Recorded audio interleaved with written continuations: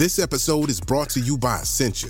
A better you starts with better hydration. Essentia is on a mission to inspire people to do what matters most. Their proprietary ionization process transforms water from any source into ionized alkaline water, providing water that's 99.9% pure with a pH of 9.5 or higher. Essentia overachieving H2O, the #1 ionized alkaline water. Shop now. Life is a highway, and on it there will be many chicken sandwiches. But there's only one McCrispy. So go ahead and hit the turn signal if you know about this juicy gem of a detour. There's no better feeling than a personal win. And the State Farm Personal Price Plan can help you do just that. Talk to a State Farm agent today to learn how you can bundle and save with the Personal Price Plan. Like a good neighbor, State Farm is there. Prices are based on rating plans that vary by state. Coverage options are selected by the customer. Availability, amount of discounts and savings, and eligibility vary by state. This episode is brought to you by Reese's Peanut Butter Cups. In breaking news, leading scientists worldwide are conducting experiments to determine if Reese's Peanut Butter Cups are the perfect combination of peanut butter and chocolate. However, it appears the study was inconclusive, as the scientists couldn't help but eat all the Reese's. Because when you want something sweet, you can't do better than Reese's. Find Reese's now at a store near you.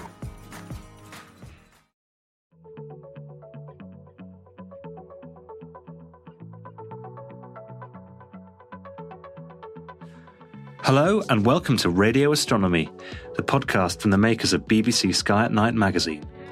You can subscribe to the print edition of the magazine by visiting skyatnightmagazine.com, or to our digital edition by visiting iTunes or Google Play. Greetings, listeners. We're back with the October episode of Radio Astronomy. I'm Ezzy Pearson, the magazine's news editor, and I'm joined in the studio today by editor Chris Bramley. Hello. And staff writer Ian Todd. Hello. Coming up later in this episode, we'll be talking to Guy Consolmagno, director of the Vatican Observatory and writer of popular astronomy guide Turn Left at Orion. And we'll tell you our top stargazing tip of the month.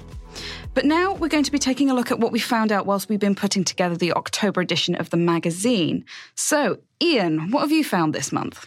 Well, I've been looking at the news section because it's been quite an interesting few weeks, or kind of an interesting few months, actually, really. Mm-hmm. But one of the biggest stories of the past few weeks was the the definitive discovery of water ice on the moon. Mm. I suppose this must have come as a big shock to some people, but there has been kind of evidence mounting over the past decade or so. NASA's L-Cross and India's Chandrayaan-1 missions, for example, in 2008, 2009, they kind of did a lot of examinations of the moon, including firing impactors onto the lunar surface and then analysing the plumes that kind of flew up in the aftermath. And they found evidence of water particles. But this is the first definitive detection of water ice on the moon made by the M-Cube mission, which was a NASA mission, which was actually on the Chandrayaan-1 spacecraft. In 2008, but they've kind of relooked at the data and were able to use infrared to analyse the kind of shiny material on the moon and determine that it was water. Finding water all over the place this month. Yeah. It was Mars last month, now it's the moon. I mean, it's not puddles though, is it? It's not kind of puddles of water that astronauts can go and splash in.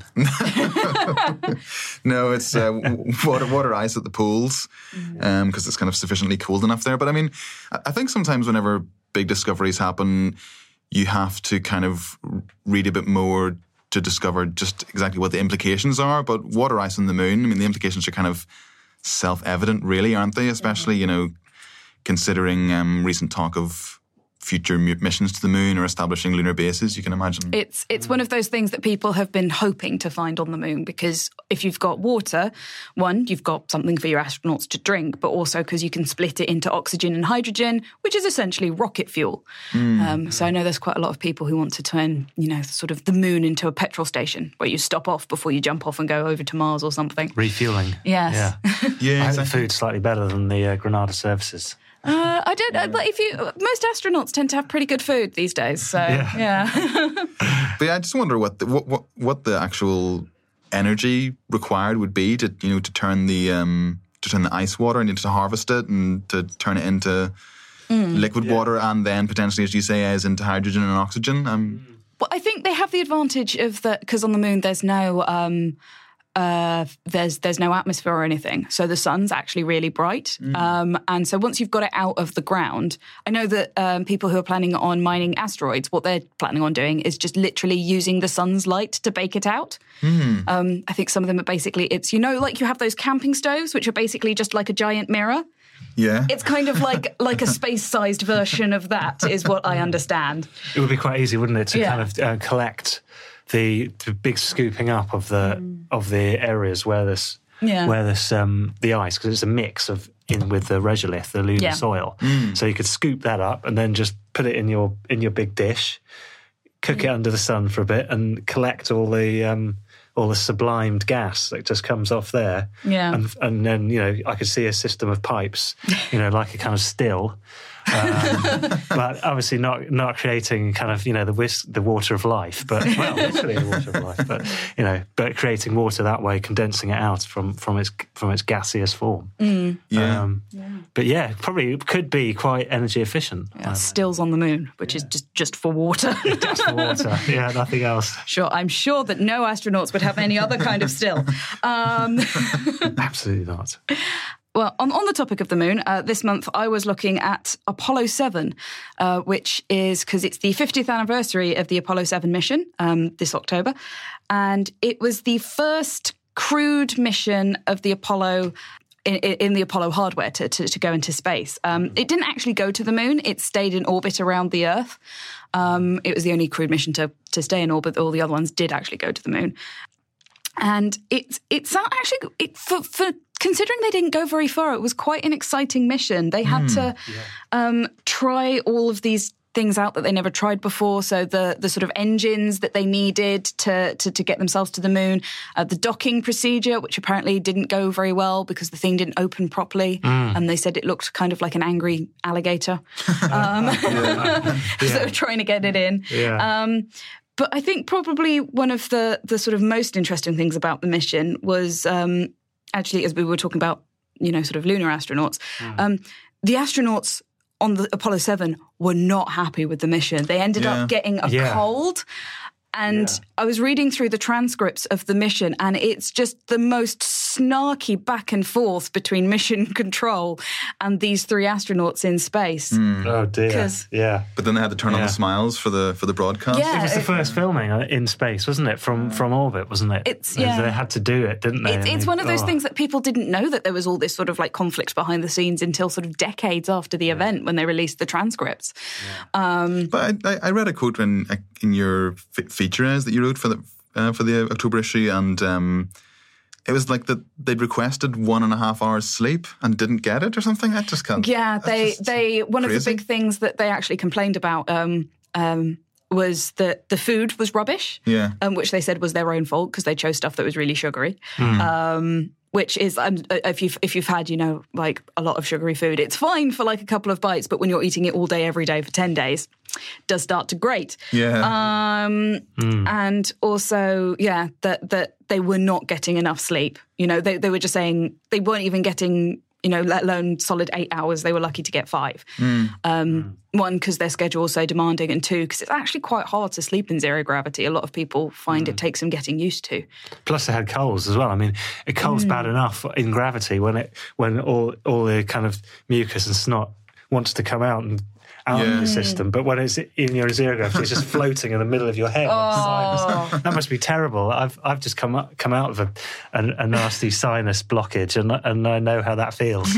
Yeah, it's terrible. But one of the other things I was actually thinking about when I was reading your feature was the fact that the Apollo program operated as a sort of collective memory, because if you look at the Apollo 7 mission, and it was supposed to be practice, but the people who were carrying out these practical practices weren't the same people who were then going to do it the next time and the time after that. Yeah. So it's like you have different individual human beings practicing for something that another group of individual human beings is going to do. Yeah. Like the Apollo program was just this kind of collective memory where practice was only relative to the mission itself. That was one of the things that kind of like shocked me when I was looking through, is the number of astronauts who flew 2 Apollo missions is ridiculously small. There's only like a couple. I can't remember exactly how many, but it's, yeah.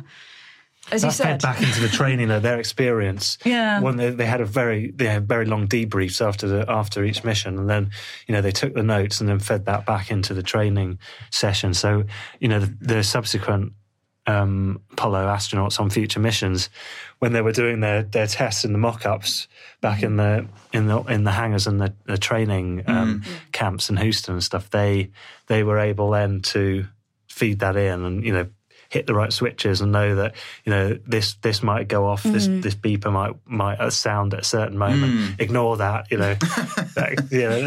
like happened with Neil Armstrong as he was coming in on the lunar surface. Yeah, it's just amazing though, isn't it? Because that Apollo 7 was the first mission, the first manned mission after Apollo 1, which was the disaster on the tragedy on the launch pad. So so that was when there has an element of kind of bravery in there, wasn't it? There was Apollo 1 was supposed to just be something called a plugs out test, and unfortunately the module caught fire, which was partly due to an electrical fault and partly due to the fact that we were breathing almost pure oxygen.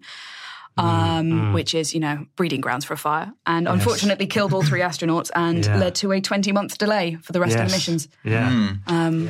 But that was the other thing, just kind of reading back about Apollo 7, was the pace of the Apollo program. So Apollo 7 launched on the 11th of October 1968, and in July the following year, Apollo 11 landed on the moon. I know. That's crazy. That's insane. And none of this had ever been done before. Yeah. I know. Whereas the pace is a lot slower nowadays for kind of spacecraft. It's when you're like looking at the sort of like the pictures of the technology and you just realise just how basic this stuff was. There's like these racks of switches and buttons and things and, alarms going off left, right and centre and, ring binders filled with what all of these different codes and things means. And it's just, it's boggling, really. It's boggling. It's incredible, isn't it? Yeah. And there was something else, wasn't there, this month that we were talking about quite a lot? Yeah. So related to space, talking about astronauts not being happy in space. There was recently, they found a hole in the ISS. Yeah, goodness. Which is there's at the moment things might have changed by now. They think it was caused by a hole found in the Soyuz module, and the current leading theory is that there was a mistake made on Earth. There was a time when they were thinking that it might have been one of the astronauts going stir crazy and deciding to drill a hole in their spacecraft so that they could get to go home, but. Personally, if I was an astronaut and I wanted to go home, I would think of a better way than drilling a hole in the side of my spaceship so that I, So that seems a bit dangerous.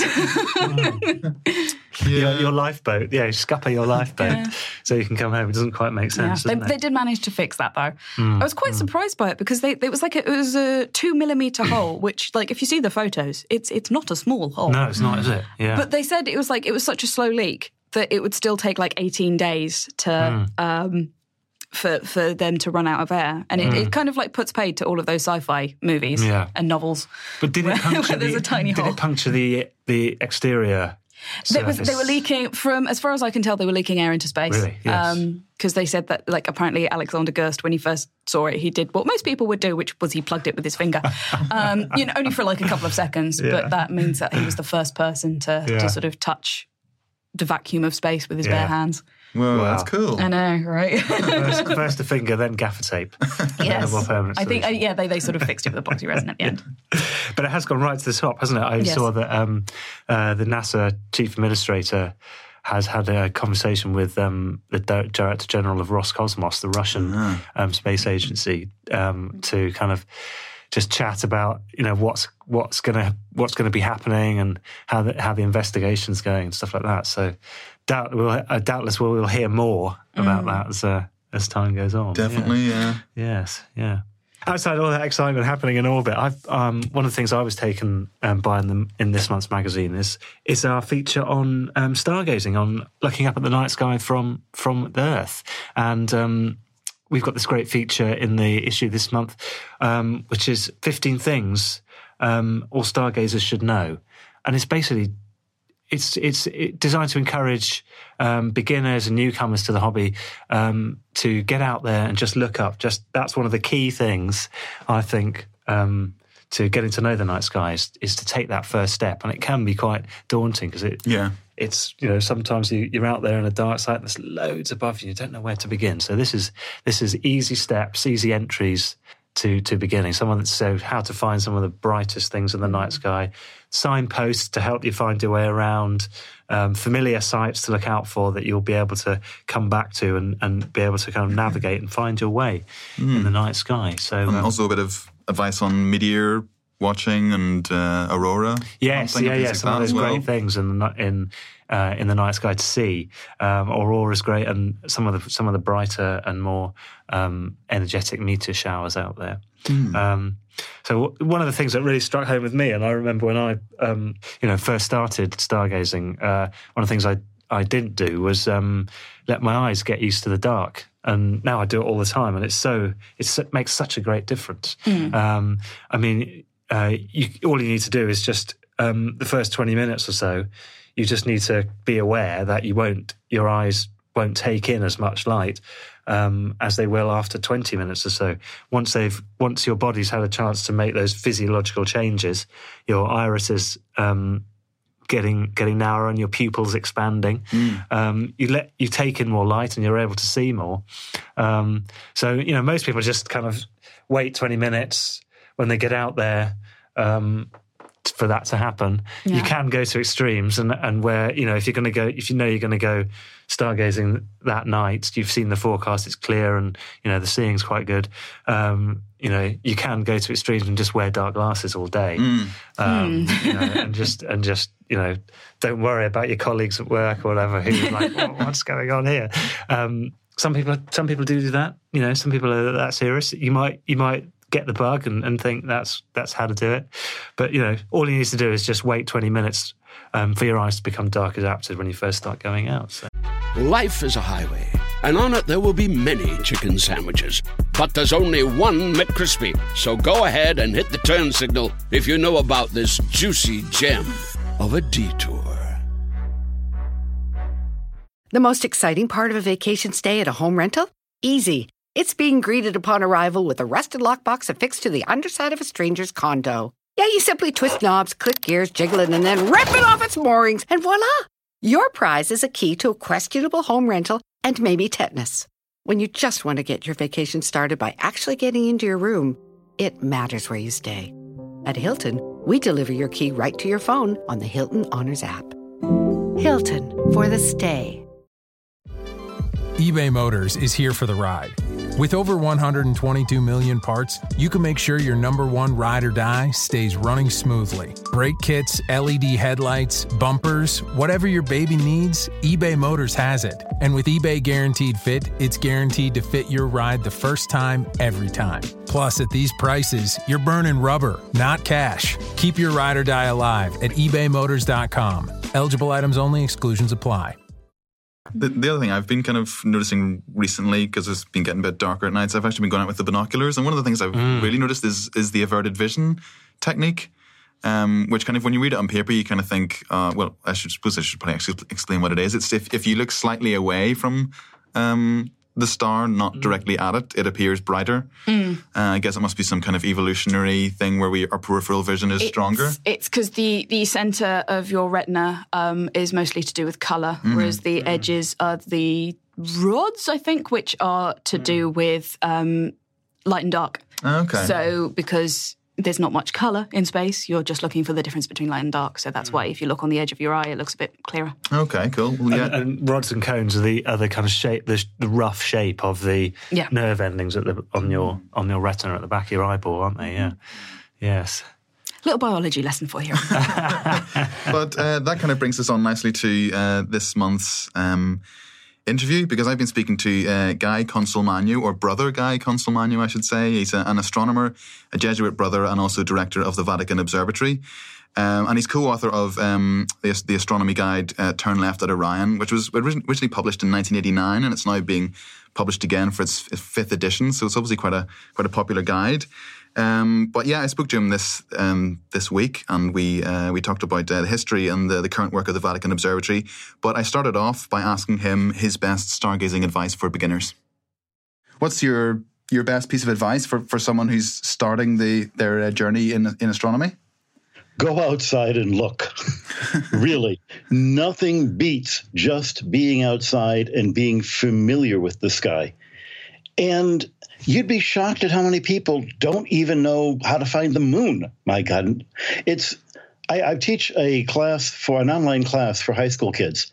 And one of the tasks I have them to do is once a week, go out, find the moon, tell me where you saw it, when you saw it, what it looks like. And there'll be about a quarter of the kids who are describing things that are impossible, like, a thin crescent moon at midnight over to the north. People just need to get out and use your eyes. Only when you have an idea of what you're looking at, then get a book that will help you along. And to be honest, the first book you should get isn't even mine. It's probably H.A. Ray's book that shows you the constellations, like Connect the Dot Pictures, because that will let you recognize things in the sky. Once you know the naked eye sky, once you are familiar with the sky that you've seen over and over again, then you can get the books that will teach you what the constellations are, like H.A. Ray's book that shows you the Connect the Dot Pictures. And then once you know the constellations and you're really comfortable with that, then that makes using our book on how to find things with a telescope a whole lot easier to use.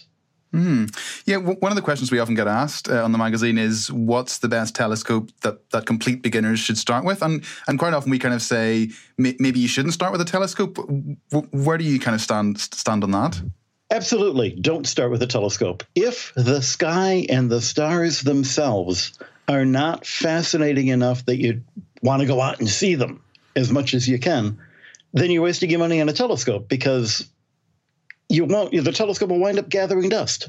Do you think that it's maybe something hundreds of years ago people would have been more connected to the sky, but now with big cities and industrialization and light pollution, we've kind of lost something along the way? Oh, my goodness. Don't even get me started on light pollution. Absolutely true. And even in our lifetime. I wrote this book, Turn Left at Orion, with Dan Davis, and he learned astronomy from a suburb of New York, Yonkers.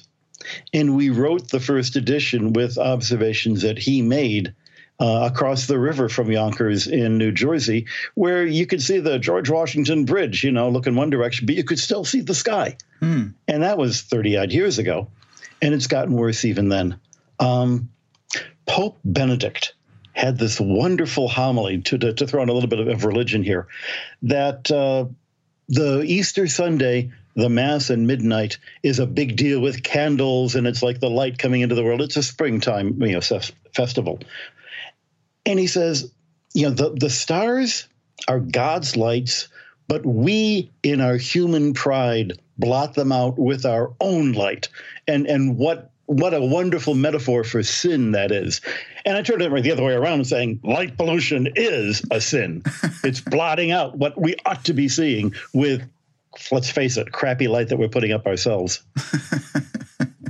You mentioned your co-writer and friend Dan there. Is that the same Dan that got you into astronomy when you were teaching physics in Africa? Because there's a lovely story that I heard. I was wondering if you could tell us about that. Oh, yeah, it's definitely the same Dan.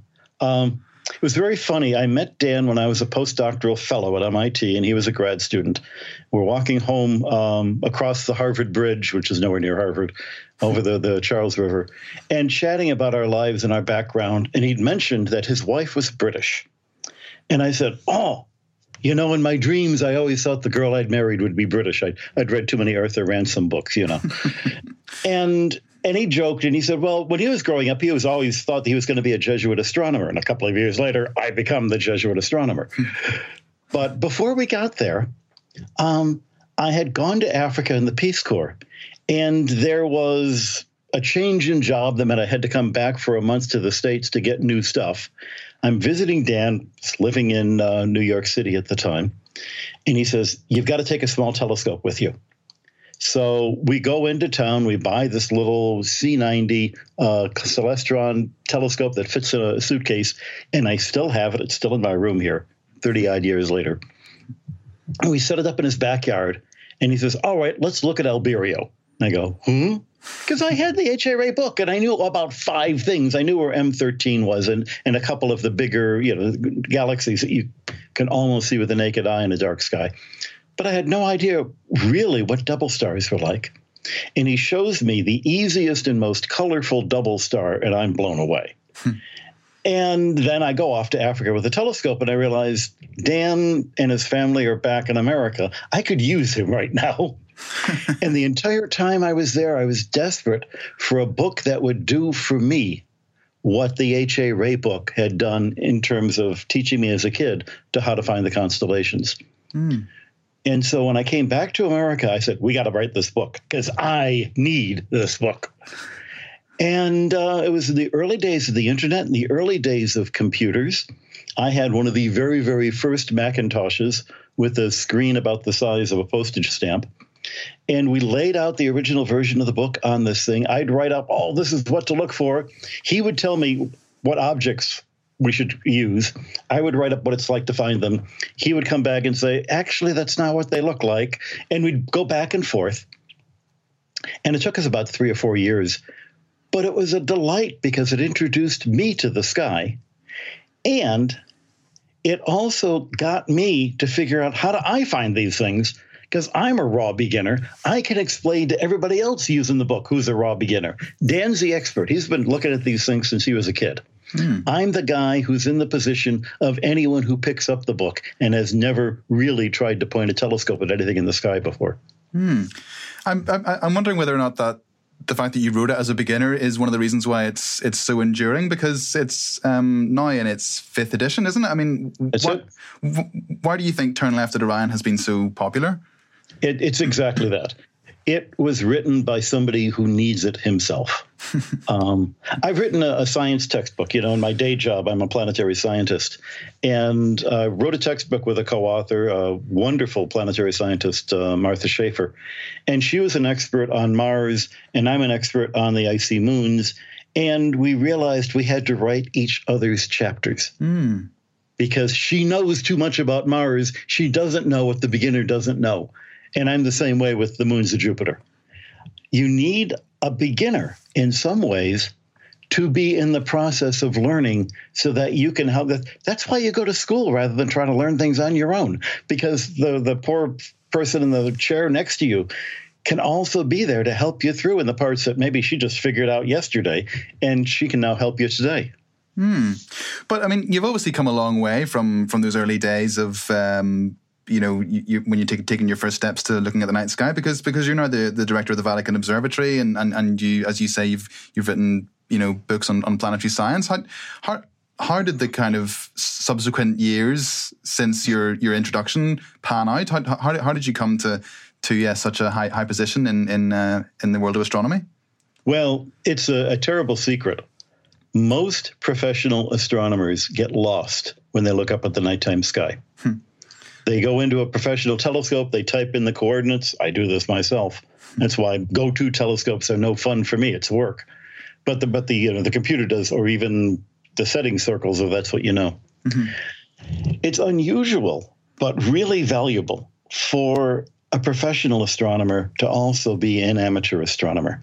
I say it's like somebody who drives a ferry across a river for a living and then has a rowboat that they go out and use in the weekend. They're both boats, but they're totally different experiences.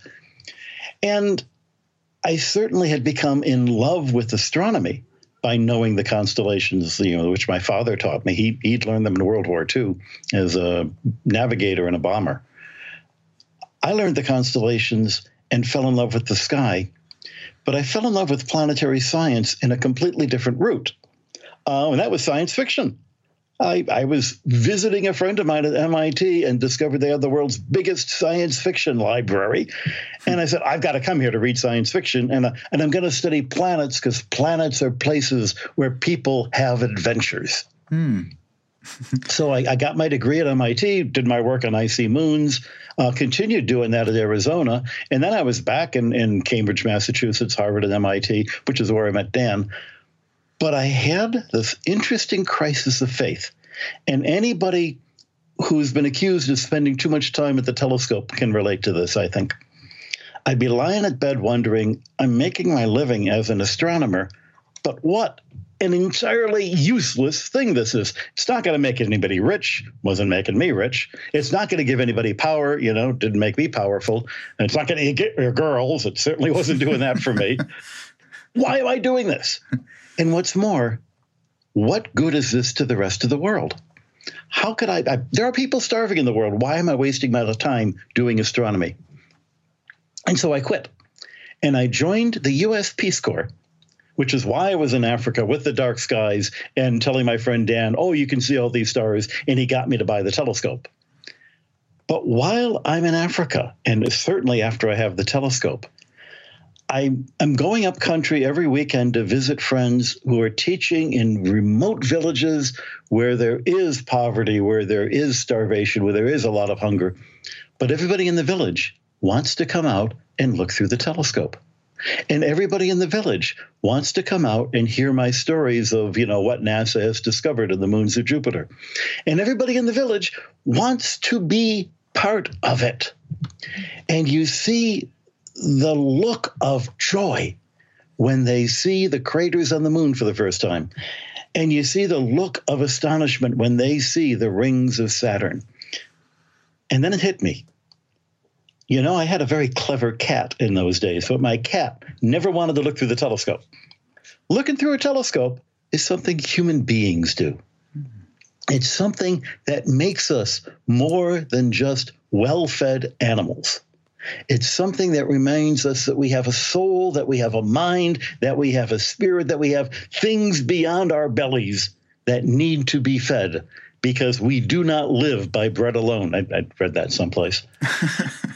And it's literally true, because on top of it, once people anywhere realize that they too can take part in understanding the universe, that they can see the galaxies that people are using to try to figure out the Hubble constant, even if you can't, do the measurements that the professionals do, you can at least know what they're talking about because you can see them yourself.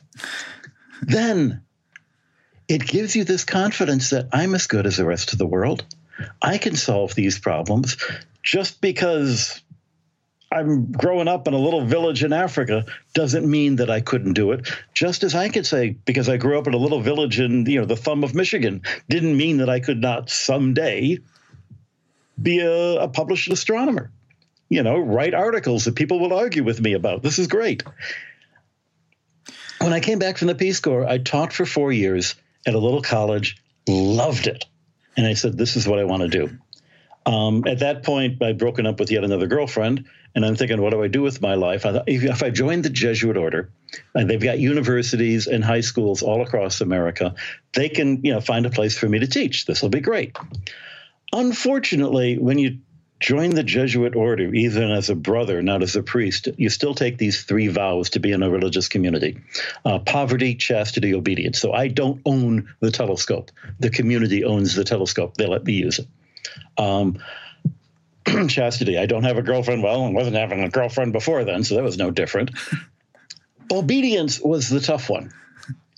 Obedience meant that they send you and you say yes. You can argue, but at the end of the day, you say yes. So I wanted to teach at a little university in America, but they ordered me under obedience that I had to go to Rome, live in the papal palace, eat that terrible Italian food, look at that horrible scenery. Oh, yeah, they happen to have a collection of more than 1,000 meteorites, which is what my research had been centered on by then. And, I had to obey. What could I do? So I've been there 25 years. And 3 years ago, Pope Francis said, time for a new director. You're the guy in line for the job. So here I am. So what does the Vatican Observatory actually do? And I mean, how old is it? When was it established? And is it actually located in the Vatican? It is, and it is, and it is. Yes. We claim to go back to the reform of the calendar in 1582. after all, the Gregorian calendar was named for Pope Gregory, and Jesuits were involved, the people who run these schools. They were involved in helping to work out the mathematics of how they were going to change the calendar ever so slightly so that we don't, have too many days in a year anymore. The modern observatory was established in 1891 by Pope Leo XIII, and he had two goals. The one overt goal was to show the world that the church loves science. And I always get frustrated when people think that there's a conflict between science and religion because, number one, I've never experienced that. I have no idea what they're talking about. And number two, if you know anything about your history, you realize that, Newton was a deeply religious man. I think his theology was crazy, but he was deeply religious. And Kepler was a deeply religious man. And even Galileo was, he could have just walked away from Italy and gotten a job up in the Netherlands. But no, he really wanted to support the church.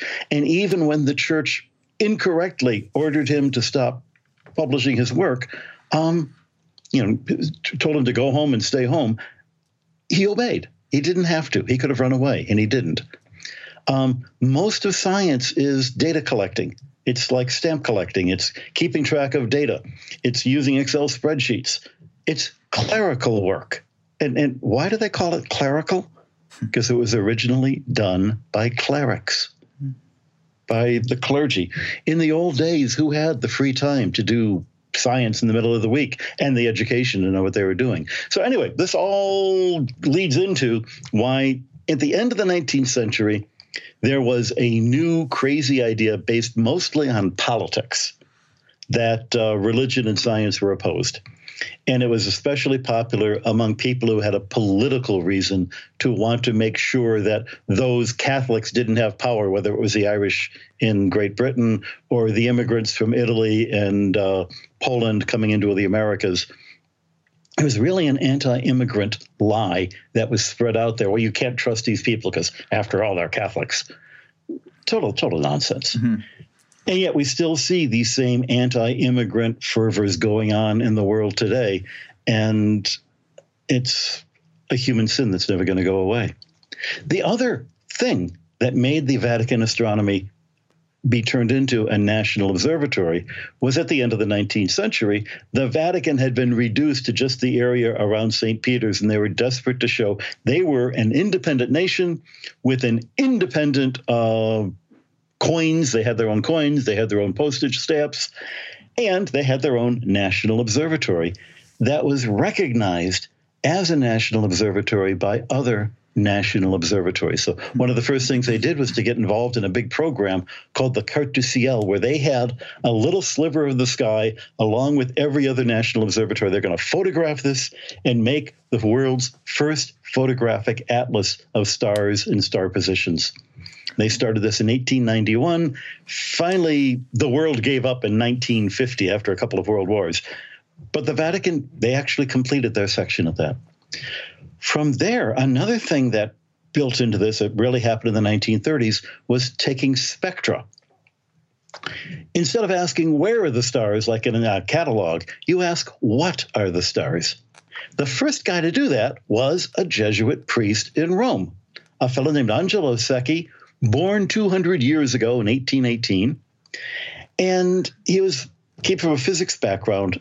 So rather than just doing the same mapping orbits, he was the first guy who started asking what? He did spectra of stars and classified them by their spectra and identified lines of carbon in stars. He looked at the surfaces of the planets. He's the guy who first used the word canale to describe the dark features on Mars. The things he was looking at are real. Anybody can see them. They're not the canals of Percival Lowell, a generation later. And so with this background in spectroscopy, at the Vatican Observatory in the 1930s and 40s, they set up a spectra lab to publish catalogs of the spectral lines of every pure metal. And they even founded a journal, Spectrochimica Acta, that was published at the Vatican at that time. It's now one of the big Elsevier journals. Nowadays, there's a dozen of us. We come from 5 continents. We speak a dozen languages. We come from every corner of astronomy. But we've all got our PhDs from a different place. We all have our own set of colleagues and friends and places where we will publish. And the work ranges from a fellow from Africa, Jean-Baptiste Kikwaya, who's an expert in meteors and trying to work out from the flash of light, what's their density, what's their chemical composition, where did they come from? So the tiniest things in space. Do we have people working like Don Alessandro Omazzolo, an Italian who is interested in galaxies and what he calls jellyfish galaxies, galaxies which collide? Richard D'Souza, who's an Indian working on the halo of stars around galaxies. He just came up with an idea that was in Nature a couple of months ago that I believe it's M33, one of the satellites of the Andromeda Galaxy, is actually the nucleus of a large galaxy that collided with Andromeda a long time ago. It's probably M32 or M33. I always get the two confused. But, actually M33 is the Triangulum Galaxy, so it's M32. Better be M32. Never mind. That's what happens when you try to do these things by memory. And leave the mistake in to show people, yeah, you can make mistakes even when you've written the book. That's why I need the book. And we've got, somebody working on cosmology, the Big Bang, quantum gravity. People remember, of course, that the Big Bang theory itself was invented by a Belgian priest, Georges Lemaitre, 100 years ago. So it's very natural stuff for us to be working in. The one thread, if I could just finish, all the work we do tends to be long-term research, surveys that take 10 or 20 years. It's hard to get funded when you only get funded in a 3-year cycle to do a 20-year survey. So we do the work that complements the work of our colleagues and our friends. And then we all go to the same meetings, publish in the same papers, take part in the same journals, the same societies. And we can add what we can to a field that needs both the grand new ideas and the long-term surveys. I know that people listening to this will be very fascinated to hear about all the work that you and your colleagues are doing. But I know that they'll also be dying to hear what's your actual setup. What sort of telescopes do you use, and is it actually located in the Vatican City? Because I would have thought that being effectively in the middle of Rome, you would have problems with light pollution. Absolutely. The light pollution was already horrible by the 1920s. The original telescopes in 1891 were on the wall of the Vatican, but that was before Rome was electrified. Okay. By the 1930s, the telescopes were moved, several new telescopes were built on the Pope's summer home, which is out in Castel Gandolfo, and it's about 30 kilometers outside of Rome in the hills, much cleaner air. In those days, much darker. And in the 1950s, they put in a really nice Schmidt telescope as well. But by about 1980, the light pollution even made that impossible. Mm-hmm.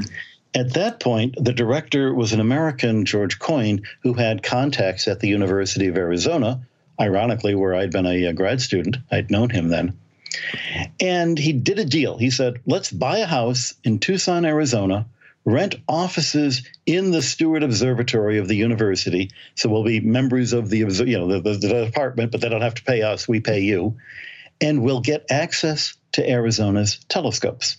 Now, the University of Arizona in Tucson is surrounded by telescopes. I can't even count 50, 75 telescopes. Every mountain's got a collection of telescopes on it. And this worked really great for a few years. But then a guy at the University of Arizona, Roger Angel, came up with the idea that if you have molten glass in an oven that is spinning, the glass forms itself into the shape of a parabola, and you can make a telescope mirror as big as you want, depending on how big your furnace is. He made one. It worked great. He gave it to the Vatican, and we built a telescope around their mirror. So our main research telescope is a telescope that was the first spin-cast mirror telescope, and it's now on Mount Graham, about 4 hours outside of Tucson. So 1.8 meter, it's small, but you do fun things with small telescopes. You make discoveries with small telescopes. And one of the great things is they said, let's spin it up as fast as we can, and it's an F1 mirror. The focal point is the same distance as the width of the mirror itself.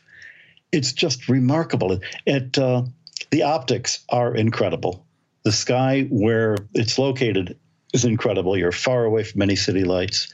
And we've done a lot of great survey work with that. My own work, for instance, was to use that to look at objects out beyond Neptune, trans-Neptunian objects, just measure their colors in broad colors, red, green, blue. We're looking at objects that are 21st magnitude, and you can get a good color in 5 minutes. Incredible. And after doing a survey of about 40 of these, we found a pattern that half of them are very red, half of them are gray, and there's hardly any in between. Using that data, we then went and said, could we use the Keck telescope, the biggest in the world, the one out in Hawaii, to look for fader objects? So we have our own telescope. The workhorse is this one in Arizona, and I'm actually speaking to you today from Tucson, Arizona. But we still have the headquarters out in Castor Gandolfo, where we've got the meteorites, where we've got a wonderful library.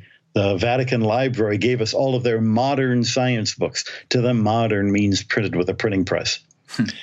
And also, we still have 4 telescopes there dating from the 1930s, including the original 1891 Carte du Ciel telescope, recently renovated. You can look through it, and with these marvelous 1890 optics, see details on the planets and just have a great time as an astro tourist. Absolutely fantastic. It's just been absolutely amazing hearing about all the work that you and your colleagues do. I mean, I'm sure this will be kind of news to a lot of people, and hopefully it'll inspire lots of people to find out more about what the Vatican Observatory and you and your colleagues do. Okay, there's 2 things I'd recommend. Our website, vaticanobservatory.va, because we're in the Vatican. Okay. Or if you can't remember that much, I'm sure you guys can put the links to this. Just go to Google on The Catholic Astronomer. And this is a website with a new article every day on some aspect of astronomy, whether it's what's in the sky or what's new going on in planetary probes, or reflections of priests who are also amateur astronomers, the whole gamut. But they're fascinating articles, and there are links from there to a Faith in Astronomy site, to workshops that we do, to summer schools that we hold, to tours of Rome that we run every now and then, so you can, get into the back door and see where did Angelo Secchi do his observing, stuff like that. We've got a big web presence. Just Google us and you'll find us. Brilliant. Thanks very much for the advice. And once again, thanks very much for sharing the story of the Vatican Observatory. Brother Guy, it's been an absolute honor and privilege to talk to you. Thank you for speaking to me today. It's been great talking to you guys, and thank you for the work you do. Get people to look up and realize there's more to life than what's for lunch. That was Guy Consolmagno. You can get even more stargazing advice on our website, www.skynightmagazine.com, or in the October issue of BBC Sky at Night magazine. As always, there's lots to see in the night sky this month, and you can read all about it in this issue's Sky Guide. But if there's one thing that you really should see in the October night sky, it's the Andromeda Galaxy. If you can find your way to a dark sky around the time of the new moon on the 9th of October, then you should be able to see the Milky Way sister galaxy for yourself. To find it, find the W-shaped constellation of Cassiopeia and use the right half as an arrow to point the way. Follow the arrow until you reach the bright star Merak. Then backtrack a short way, veering slightly to the right until you see the dimmer stars, Mu and Nu Andromedae. You should be able to make out the fuzzy oval of Andromeda. What you're seeing is a galaxy 2.5 million light-years away. It's the collected light of over 1 trillion stars, most of which have planetary systems around them. So who knows? Maybe there's somebody out there looking back. So that's it from us this month. To find out more about the Apollo missions, you can pick up the Apollo Story Special Edition, on sale now. If you want to find out about the other things that we've discussed in this month's episode, then pick up the October issue of BBC Sky at Night magazine, where we'll also tell you how to make the most of the Milky Way and all its wide-filled wonder, take a trip around the rings of the solar system, and find out how to get scientific values out of your images of atmospheric phenomena like aurora. And not forgetting our regular sections that will help you unlock the wonders of the night sky, find the right equipment to observe it with, and discover the best things to see after dark this month. From all of us here at BBC Sky at Night magazine, Goodbye. Thank you for listening to this episode of the Radio Astronomy podcast from the makers of BBC Sky at Night magazine, which was produced in our Bristol studio by Jack Fletcher. For more of our podcasts, visit our website at skyatnightmagazine.com or simply head to iTunes.